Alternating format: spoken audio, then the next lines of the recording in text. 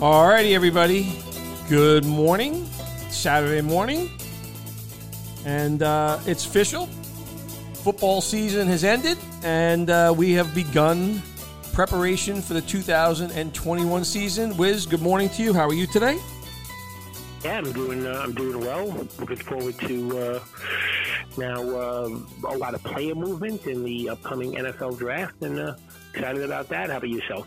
Yeah, look, player movement's already started, right? Like, you know, what's going on in Houston, I don't know what that's going to look like when we get to the start of the NFL season in September. But, I mean, J.J. Watt, you know, I thought it was pretty clear that he was kind of nearing the end of his career, you know, with the Texans, and he's going to become a more specialized player from here, right? And I think, you know, maybe he plays with his brothers. Perhaps there's other teams that could use his services in a diminished fashion, where he's on the field for somewhere between a third or half the plays. So it's begun down in Houston, and I think, you know, the biggest thing, obviously, we've talked about this extensively so far, is, you know, where does Deshaun Watson end up playing quarterback in the 2021 season?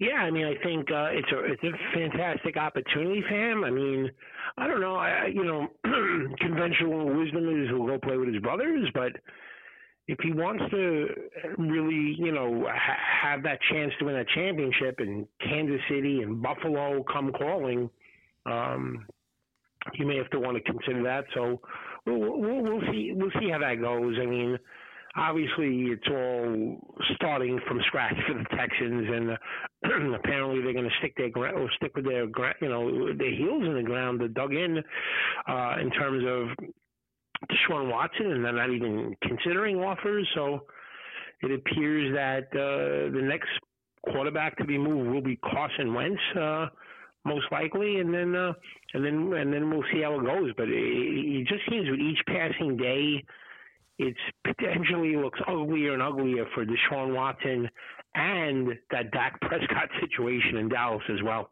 Which is really hard to believe. And, you know, again, Wiz and I here this morning are really doing a little bit of a recap on the 2020 season, you know, how we kind of thought things we're going to go, and players that we liked and didn't like, and how things panned out. And, you know, we will start off at the quarterback position. I think it's pretty interesting, you know, talking about Watson and talking about Prescott here. So if we look at Watson, you know, I was super skeptical about Watson coming into the year. I really hated Bill O'Brien as both a general manager and even more so as a football coach.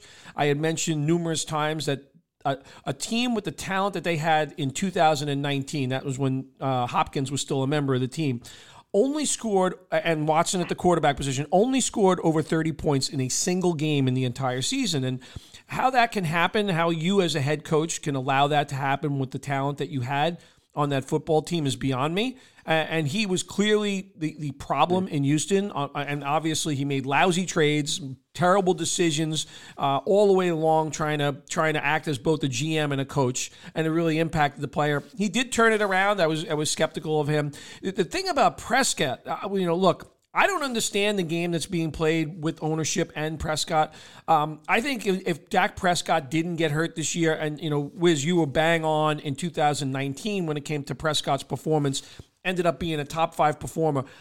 If he doesn't get hurt this year, with the defense that the Dallas Cowboys had, with the division that they were playing in, if we take a look back at that schedule that they played, I don't know what kind of numbers that Dak Prescott would have put up. I mean, he was averaging, as far as fantasy goes, I think over 40 points a game when he went down in week 5.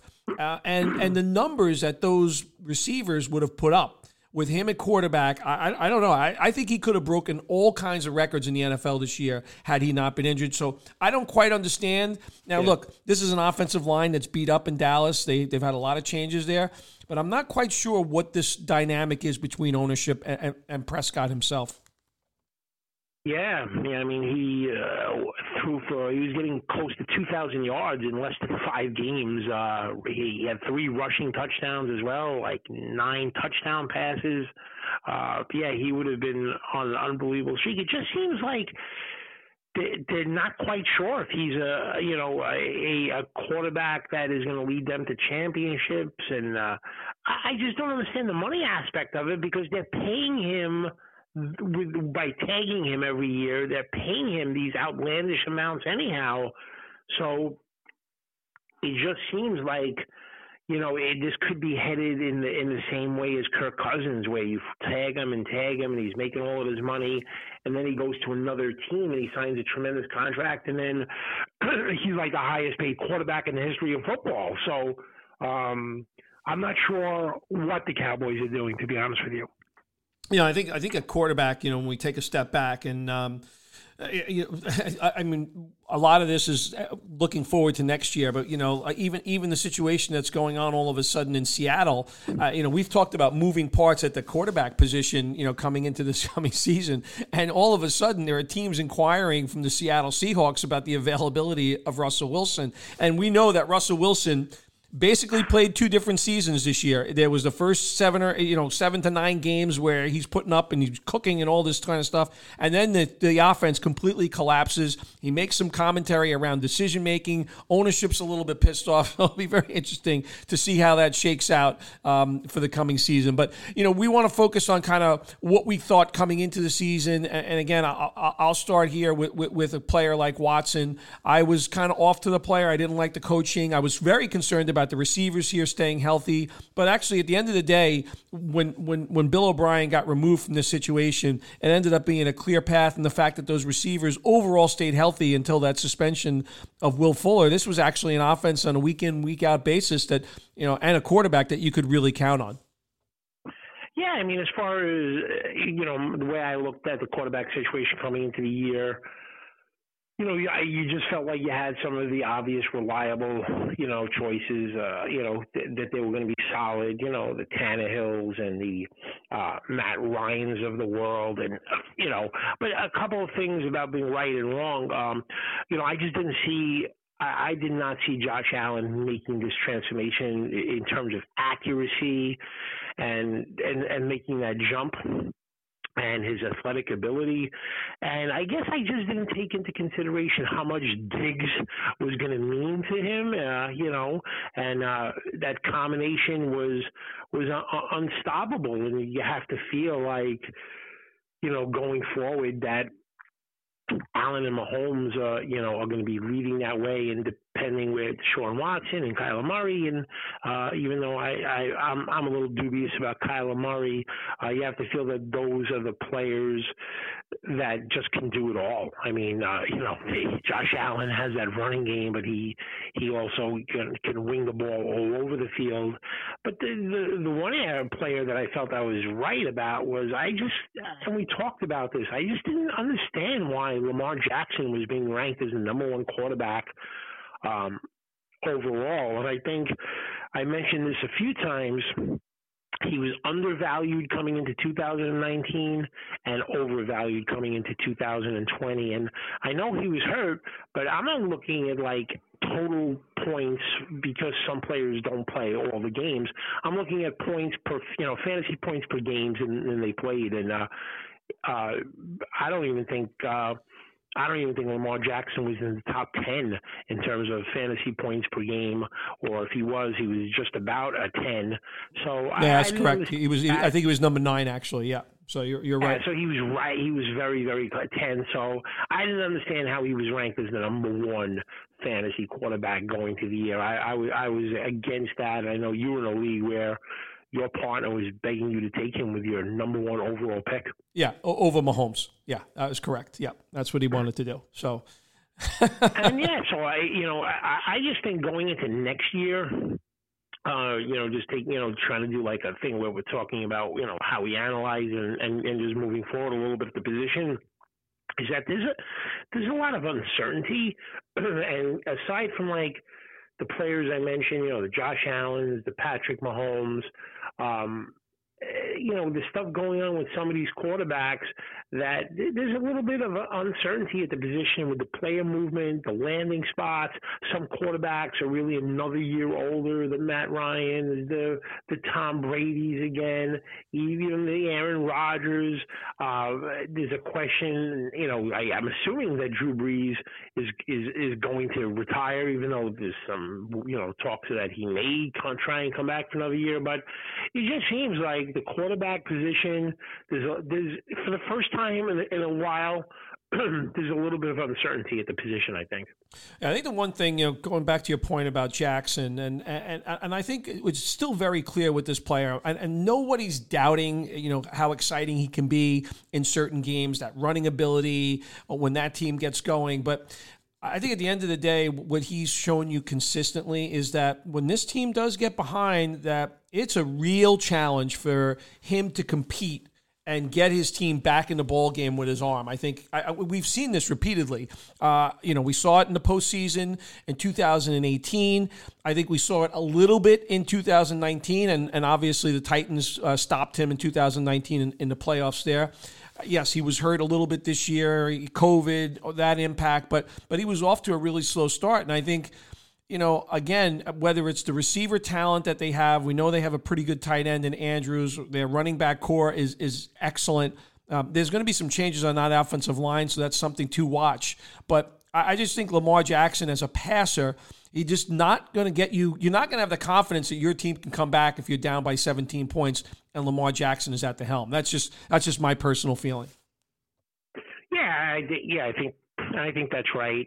And, you just got the feeling like with the combination of drafting Dobbins and the amount of times he ran is that, I don't know, you just got the feel of it that he wasn't going to run as many times a game. And if that was going to be the case, I think some value was going to be lost. So I thought the value, the ranking, the positioning of Lamar Jackson was way off coming to the season. Like I said, undervalued going into 2019 and overvalued coming into this season. And I did not have Lamar Jackson in the league. I had zero equity in Lamar Jackson. I just felt like he was going way too early in snake drafts and being priced way too high in auction drafts. So I just felt like that's the thing about these players that are ranked 1 or 2 at their position. It's tough to draft them, and if it doesn't go well, to have a good season because you're really hanging your hat on those players. Yeah, absolutely, and I agree with that. I totally agree with that. Look, I look forward to the one thing we could be excited about was in this season was the play of the rookie quarterbacks. Unfortunately, Burrow getting hurt, and I think that's something that we're going to have to watch out for because that offensive line has some holes. But Herbert was really amazing this year as a starting quarterback. I mean, just stepping in after that crazy incident with Tyrod Taylor, just an unbelievable season for him. Yeah, I think, absolutely. He's got the look of, if they could just keep him healthy and protect him, he's, got the look and the feel of someone who is going to be a terrific passer for years to come. And there looks to be, in my opinion, 5 quarterbacks that will be taken in the first round of this upcoming draft. So it's kind of like a real transformation these last 3 or 4 years of these young quarterbacks kind of like, moving in there and those guys that we've always relied on over the years as far as fantasy goes, kind of like becoming a little bit older and some retiring, and with Rivers and Breeze and some of these quarterbacks a little bit older. And there's a real transformation at the position. And between the 5 rookies that I believe are going to be taken in the first round, the rookie quarterbacks that have been taken the last couple of years, and the player movement at the position with the veteran quarterbacks, the quarterback position for the first time in a long time is going to be a little bit tricky, I think, coming into the 2021 fantasy season.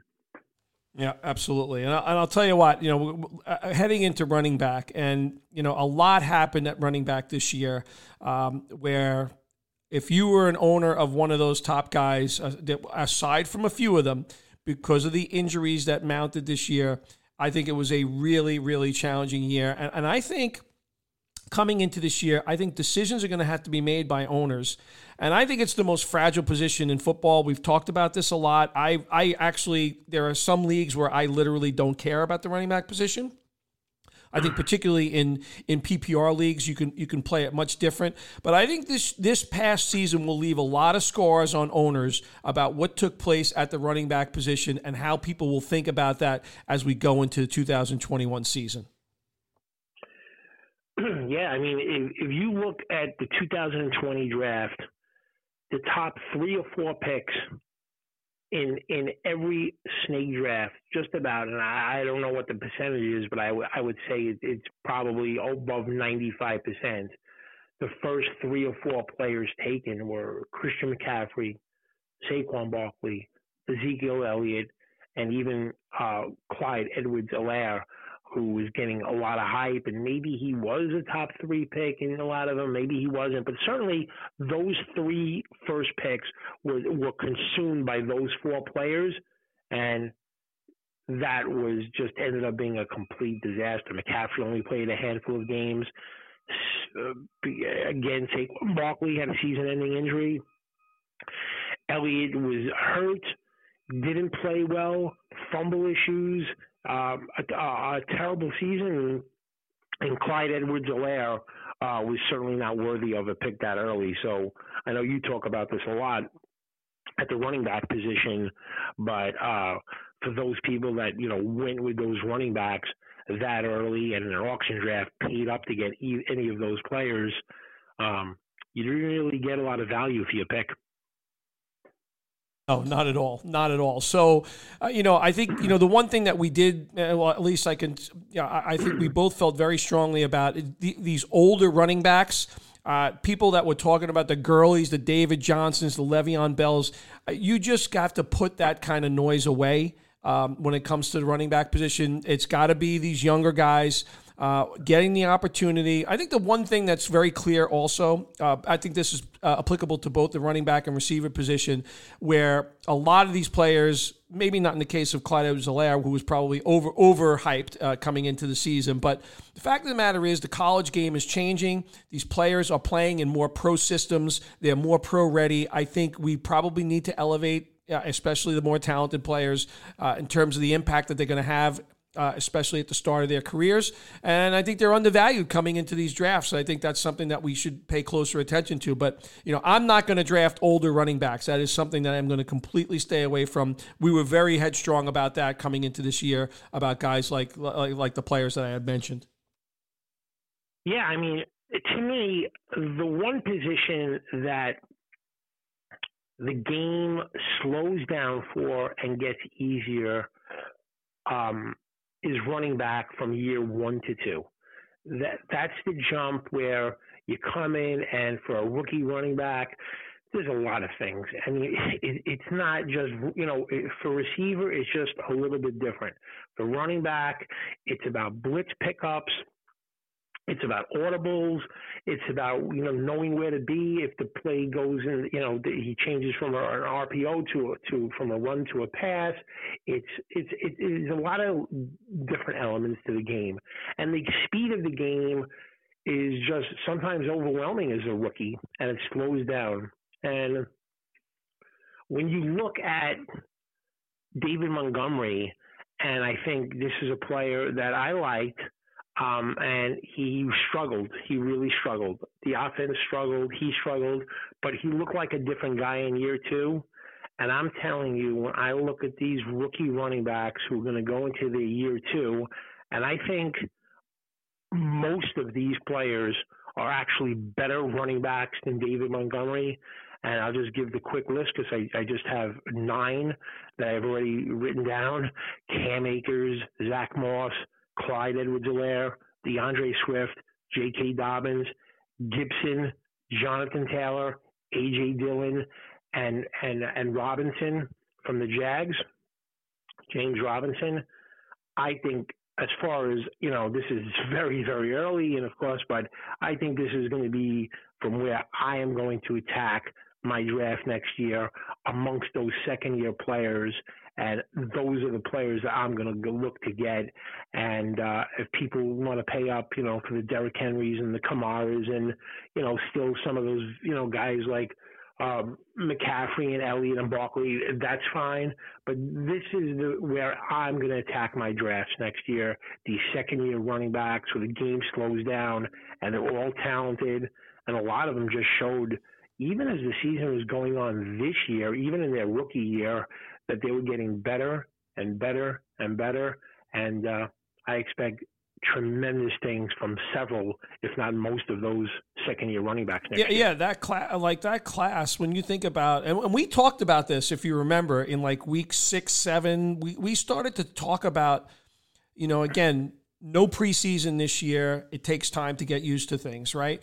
And I think we were very early on a lot of these guys in terms of Dobbins, Swift, and we saw how Antonio Gibson really came on as the season went on. Remember that explosive game he had on Thanksgiving Day against the Cowboys before that injury. But this was a super talented, the wide receiver class got a lot of attention this particular year because there was so many rookie wide receivers, 37 or 38 drafted, I think, this year. But actually, when you really look at some of these running backs, the performances of these guys were just really terrific this year and really lays the foundation for the coming season. One thing I want to ask you was, because two guys that kind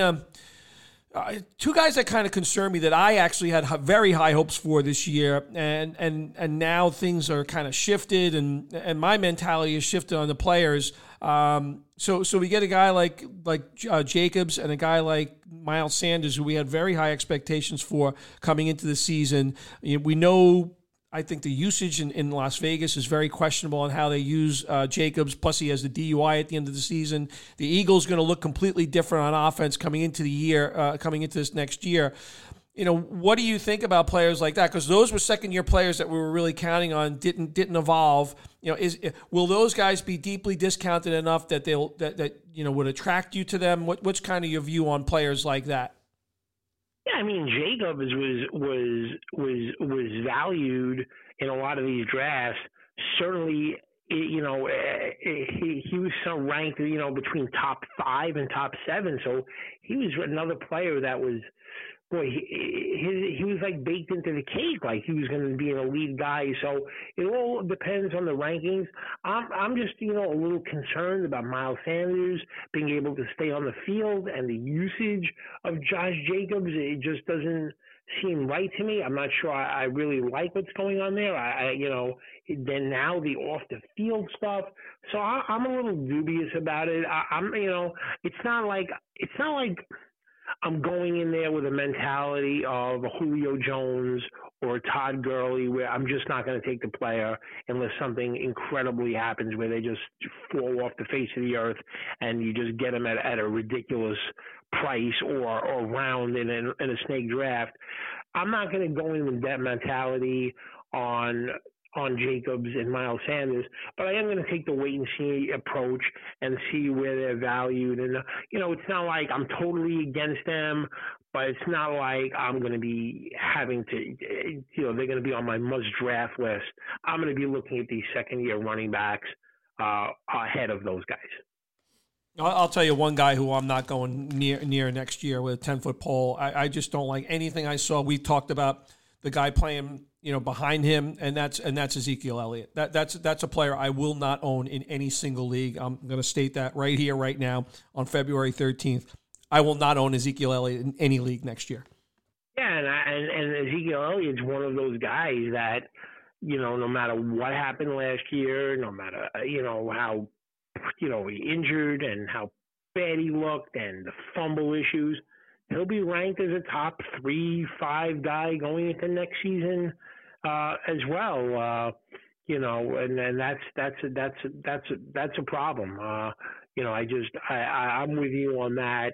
That's a player that I don't see me drafting in leagues, because I'm just not going to reach up to try and get a player like that. All right, so let's move on to the wide receiver position, where I emphatically stated at the start of the year that I thought Kenny Golladay would be the best receiver in fantasy football. Whoops. That was a complete disaster. Again, injuries were the biggest part of that, but, unfortunately, he never got back on the field. I think you felt that he didn't get back on the field, not so much that he was hurt, but you thought it was more of a contractual situation. So now we have a situation where, a player like that is going to be dealing with a new quarterback. So I'll be curious to hear your thoughts on that. I think Wiz and I were pretty emphatic about liking some of these rookies for sure. I know you were a big Lamb fan, and he looks he looks like CeeDee Lamb looks like he's going to be just a tremendous player. I know how happy you were after the draft last year when Justin Jefferson was a Minnesota Viking. Boy, the Eagles really dropped the ball on that one. Not that Justin Reagor is a bad player. Jalen Reagor is a bad player. It's just that I think Jefferson is going to be, there's a chance that Jefferson is ranked as, I don't know, a top 7 guy next year coming into the draft. One guy that we, both Wiz and I, we implored people, stay away from Julio Jones. We'll continue to do that. I think the biggest surprise of all, though, coming into this year is how high Michael Thomas was ranked after his amazing 2019 season, and the fact between injuries and all the other stuff that was going on there, he just could not get it straight for the entire season for the New Orleans Saints. Yeah, no, absolutely. I mean, if you just look at the upcoming draft, what it's going to look like, I'll be honest with you. I think if you are in a draft and then take a 3-hour nap during the draft, you could probably wake up and end up with 3-4 really good receivers on your team, no matter what. I am looking at this receiver list, guys that stepped up, rookies that will improve, rookies that are going to be drafted this year, veterans, guys that maybe struggled because of poor quarterback play. And it's a deep list of tremendous talent, and it's a position that I just think you're gonna do well at the position, even if you're patient. And of course, players like Allen Robinson, to see where he could end up. He ended up being like a top 7-8 guy this year, or certainly within the top 10. And then if he ends up with a good landing spot, his ranking could move up as well. And you mentioned the Justin Jeffersons and all of these young guys. And I just think that the position is absolutely loaded. A guy like Terry McLaurin, if he got himself a top quarterback in there, that player as well. And the Lamb duo kind of a little off this year, but now with Stafford, Kupp, and Robert Woods. I mean, the position, and I know you talked about Brandon Ayuk and players like that. I mean, this position is just absolutely loaded with talent in it. It's a position that I am not going to worry about at all coming into 2021 season. It's interesting. Yes, Ayuk's a guy that I think I'll be targeting all over the place next year. The funny thing about Ayuk is he played with 3 different quarterbacks last year. Now, granted, both Samuel and Kittle were hurt periodically in the second half of the season, but he found a way to produce no matter who was at quarterback, which I think, if they get some consistency at the position, and both of us think that Jimmy Garoppolo is not going to be the quarterback there, who ends up being the quarterback? If it's a Matt Ryan there, that combination sounds extremely enticing. But I'm in agreement with you. It's the deepest position by far. I like your analogy about falling asleep, but I think there are guys that will be ranked kind of between 25 and 40 who could easily switch around with guys that are ranked in that kind of 12 to 25 range, and you could easily switch players around from both of those regions of the draft boards that we go into the 2021 season with. Many players who are going to be ranked outside the top 30 can end up being wide receiver 1. That's how locked and loaded that position is. And even a player like Corey Davis, he gets himself into a different situation. Who knows, like Kansas City or something like that. I mean, they're between the player movement and some of these younger players. T. Higgins had it going on with Joe Burrow before Joe Burrow got hurt.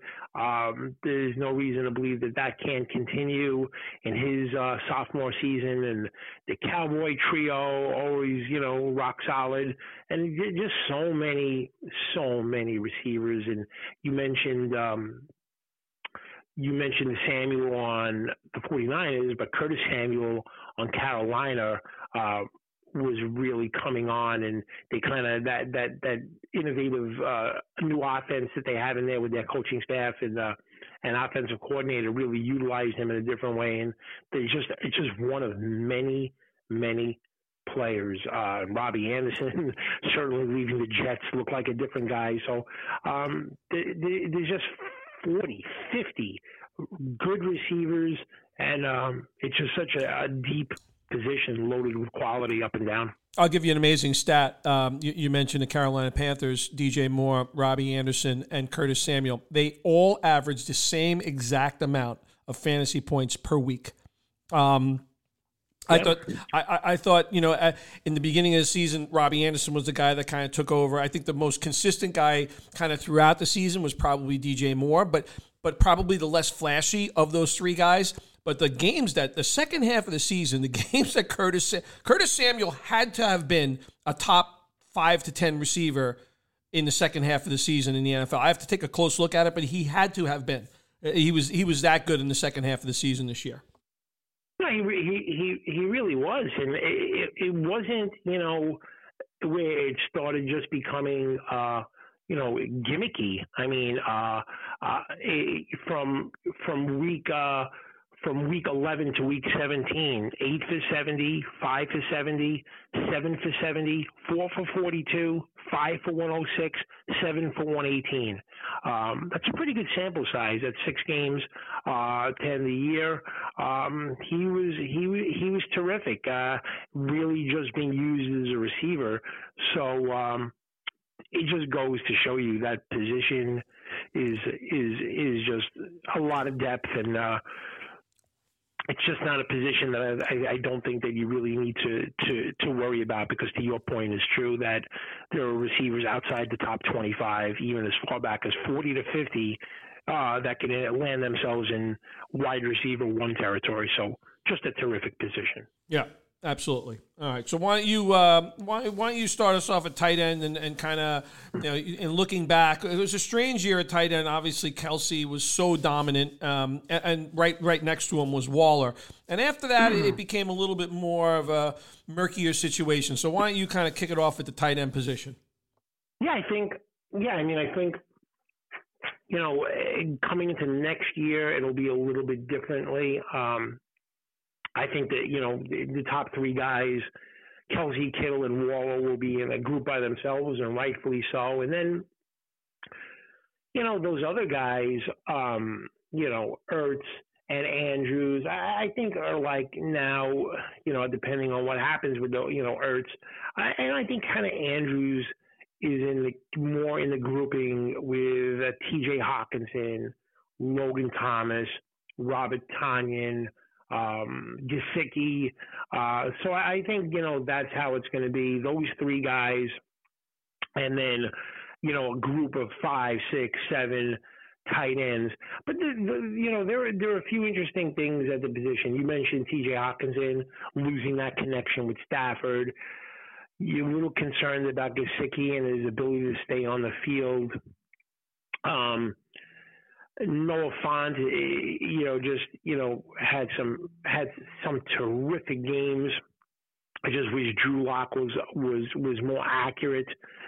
But I'll tell you, the one guy that I think has a real chance to continue to ascend is Robert Tonyan of Green Bay. And the interesting stat on him was 52 catches on only 59 targets. And that's showing you a few things. 1, he doesn't drop any passes. 2, when Aaron Rodgers throws him the ball, it ends up in a catch.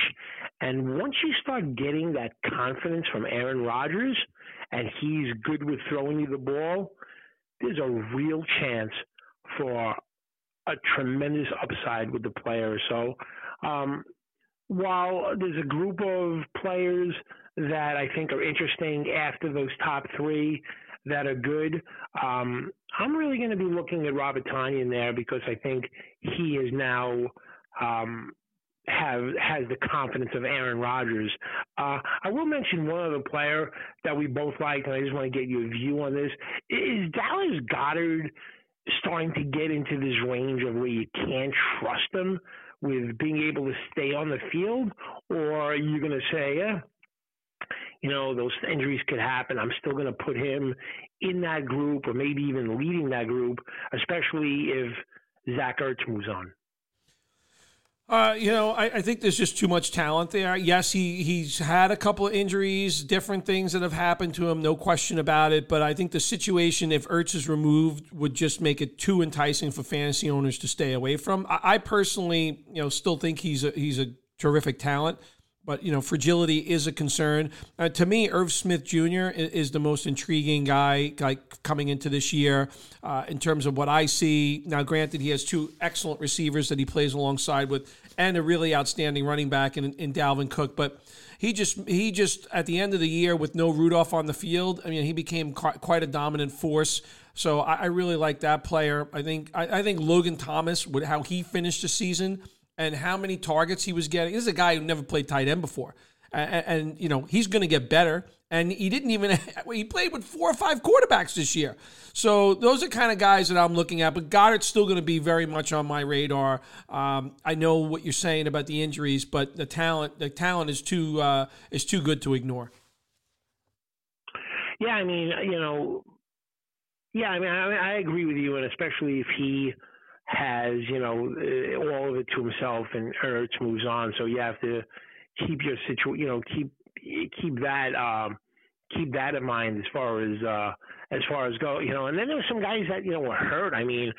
There was a real talk that O.J. Howard was going to explode with Tom Brady, and then once again, he got hurt, and then it just ended up being Gronk and Brate. And I know the darling of the fantasy football community at tight end in the preseason was Chris Herndon. I know you were just, wild about that player as well, and just a complete no-show. So, what do you do with players like that? Are they so far off the radar that if you could just take them in the last round of the draft, that you could get value for a player like that? Yeah, look, he did have a poor season, no question about it. He did find a little success at the very end of the year. I don't know how much of that is due to play calling. I don't know how much of that is due to confidence, because I think young players can lose confidence very, very quickly. I think there's always, especially at the tight end position, right? At the end of drafts, there's going to be a bunch of tight ends going for $1. Or going at the very end of a snake draft, right? And we know they're going to be out there, and they're going to be out there again. And, you mentioned a guy like Tanyan. Tanyan wasn't even probably drafted in most leagues this year. People were waiting to see. People were waiting to see what happened. I think there's always opportunity that pops up. There's always players that show up. I think I look at a guy like Jonnu Smith, right? For Tennessee, he was predicted to be a very high performer at tight end this year, but he was so touchdown dependent, especially with Davis kind of really coming on at receiver, that if you didn't get a touchdown on Jonnu Smith, he wasn't getting 5 to 6 catches in a game. Just wasn't playing out that way. So I think there's always time at tight end. You can wait. You can almost wait and see how things develop early in the season. I think using the waiver wire at tight end, it looks to be a very successful, because a lot of these players we just mentioned, the Thomases, the Tanyans, they were waiver wire picks that became integral parts of people's fantasy success. And a guy who's going to be exactly in that situation, who I'm keeping an eye on, is my second tight end in leagues where you either have to have 2 tight ends or you can draft 2 tight ends. Is Blake Jarwin. He's fast, he's athletic. He got hurt in the first week of the season, and I just know that the Cowboys want to involve the tight end in their offense, and he had a connection with Dak. The year before, he had some big games. So that's another player that is going to be completely off the radar because his stats are going to show 1 catch for 12 yards. But he got hurt in the first week, and if he looks okay and he's able to be the starting tight end for the Cowboys next year, which I believe he will, that's a player that I'm going to be looking at as well that you'll be able to get for next to nothing. Yeah, interesting. Yeah, no, I don't disagree with that. I don't disagree with that at all. He, again, that's a potent offense, right? And, we'll see how things kind of develop, the moving parts. There's going to be lots of changes in the offseason. in between quarterback position, and the quarterback position is going to be very important to what happens to a lot of these tight ends as well, right? We don't know where certain people are going to land, right? I think Goff will be okay, honestly, with a guy like Hawkinson. He had very good rapport with his two tight ends, depending on the offense that the Lions end up running. But he's very used to playing with guys like with his tight ends and making sure that they get the ball. And Cooper Kupp really is the patterns that he runs are very tight end-esque in that Ram offense. So I think Goff and at the end of the day, I think Goff and T.J. Hawkinson will be fine. Do we want to absolutely? Do we want to touch base quickly on kickers and defenses? Yeah, look, I don't have a lot to really add on specifics. I just think I want to just articulate that you really need to look at situations because how often I think you have to look at offensive lines. When you get good offensive lines and you can kind of control the clock a bit, that impacts your defense, how they stay on the field, turnovers, all these kind of things. So when it comes to defense, I think we took careful looks at kind of how that played out. Look, the league is not kind. The rules for the NFL are not kind to defenses, right? And I think the one thing that we have seen is I will say, looking at the schedule and kind of planning out your season, that's important, no question about it, although COVID was very disruptive for that in this past year. But I think the one thing that continues to be very consistent is the start of the year ends up really, really hot for offenses. And then as the year moves along and you start to gain recognition of kind of what teams are doing on offense and all that sort of thing, defenses catch up. And defenses can be very strong to finish out seasons. So I think you want to look very closely at kind of what happens at the defensive position. I look at a defense like, believe it or not, like the Carolina Panthers, who had a tremendous amount of young talent that they used on that defense, but actually played a lot better as the season went on. They'll continue to add some pieces, but, that's a defense, like if you ask me right here, right now, that's evolving as a defense because of they drafted, 7-8 players, all of the defensive position this past year. So I think you got to take a lot of those different factors into account when you're looking at defenses. As far as kickers for me, you want to look to those prolific offenses for sure. I think the one thing it seemed to me this year, we had a rash of guys that were missing extra points on a more consistent basis. But at the end of the day, like the kickers, and Wiz has brought this point up many, many times, the coaches that are willing to put kickers out there to attempt these long kicks, and if your league gives points for those long kicks, those are guys that you have to really go for. And, we saw that with guys like Koo this year, who ended up being a top 3 kicker. I mean, he was just sent out no matter what the conditions were to kick balls over 50 yards at all times. And I think those are important factors to consider at the kicking position. Yeah, so let me make a few points. Let me start at defense. The number one team in fumble recoveries, which is always an interesting one because it just seems like, those are teams that have a knack. They're trying to knock the ball loose. They're paying attention. They're swarming to the ball. Carolina Panthers, 15 fumble recoveries on defense. That's just thing one. And going into the season, we talked about the Tampa Bay Bucs defense as a defense that had it didn't necessarily show up in terms of wins and losses and dominating stats because they had a quarterback that was turning the ball over. They were in these wild games.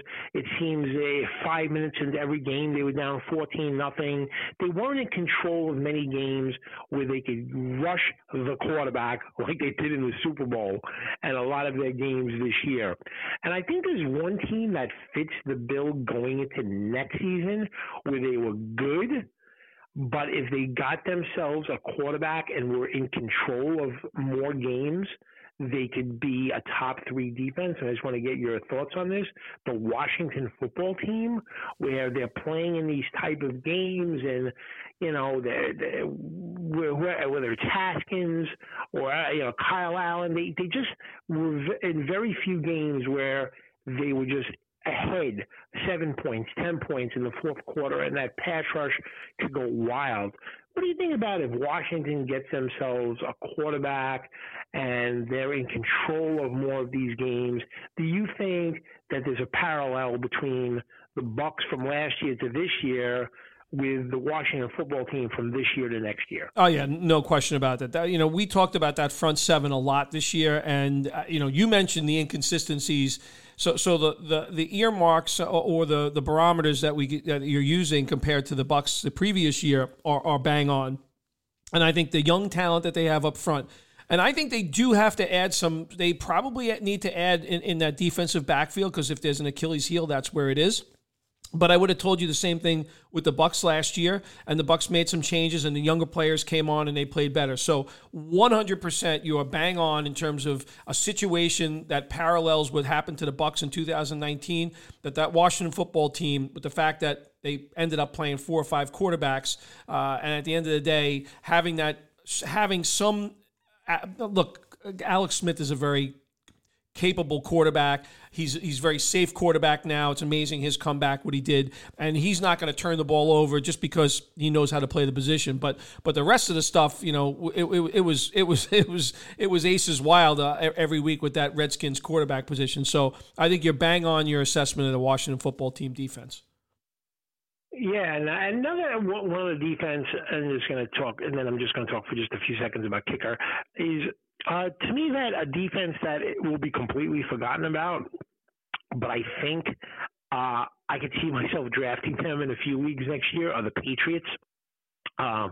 Again, ineptitude on offense. So if you combine the ineptitude offense and patch that up and improve that and can, be a little bit more effectively on offense, combined with the fact that people forget that Patrick Chung and Deontay Hightower opted out, they'll be back next season.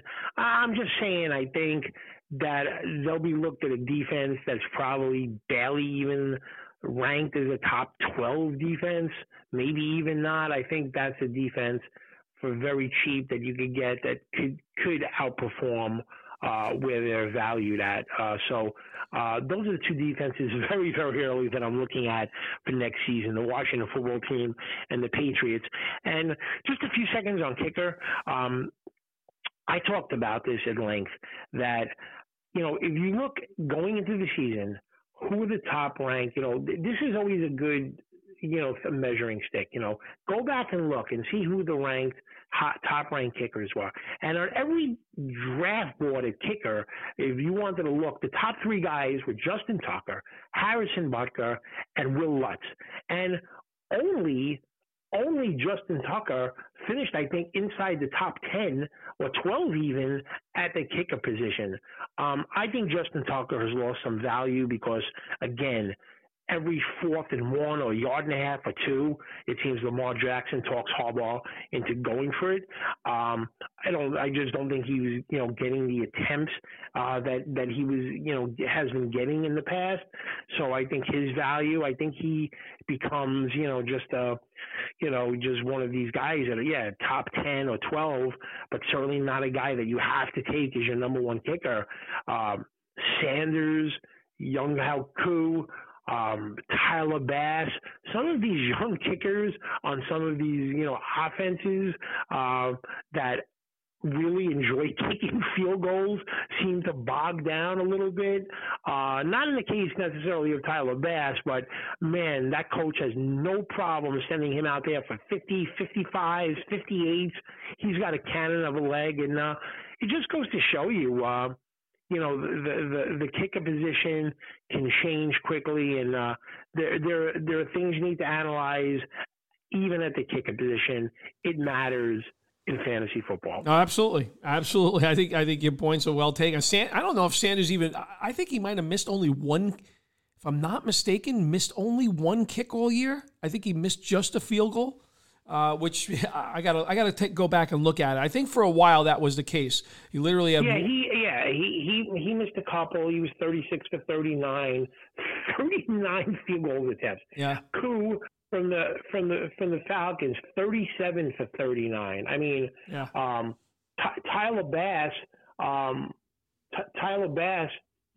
kicked four field goals, 4 for 6 from over 50 yards. I mean, just incredible. And, even McManus was sent out there because of where they're playing for a ton of 50 yards. He was 10 for 15 from 50 That's unbelievable. 15 field goal attempts from 50-plus yards. It's outrageous. So if you're in a league, and we're in one league, where, you're getting those big bonus points for 50-plus, I mean, McManus is just a great kicker to have. So now you wonder with McManus. Again, we've spoken about Drew Lock. That situation, I don't think is a situation where you can guarantee that Drew Lock's going to be the quarterback this year. I don't know what ends up happening with as we talk about carousels, right?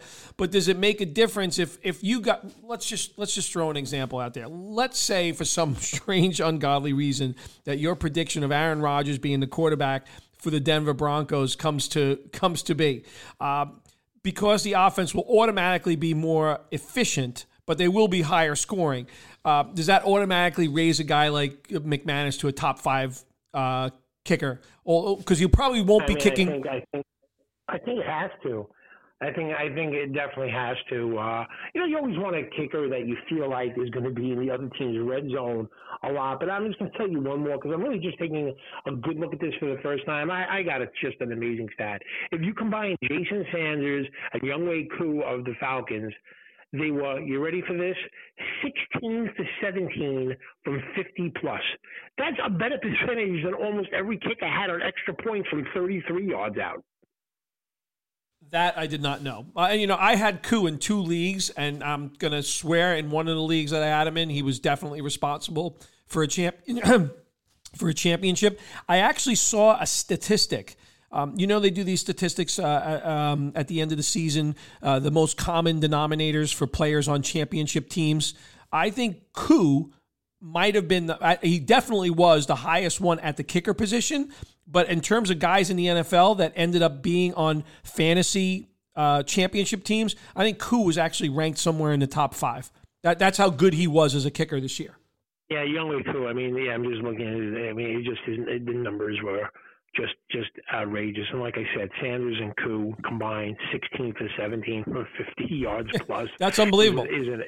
Is an amazing stat. But, so it's an interesting position. I think there's research and stuff you have to consider, and you got to look at the coaches, and some of them will try a long field goal, or some of them will prefer to go. So some of them, if they have an elite defense or a defense that they feel confident, will elect to punt and pin the other team back. So it's for these teams that want to make kickers irrelevant or their points the same or even not have kickers in the league, I think that's wrong.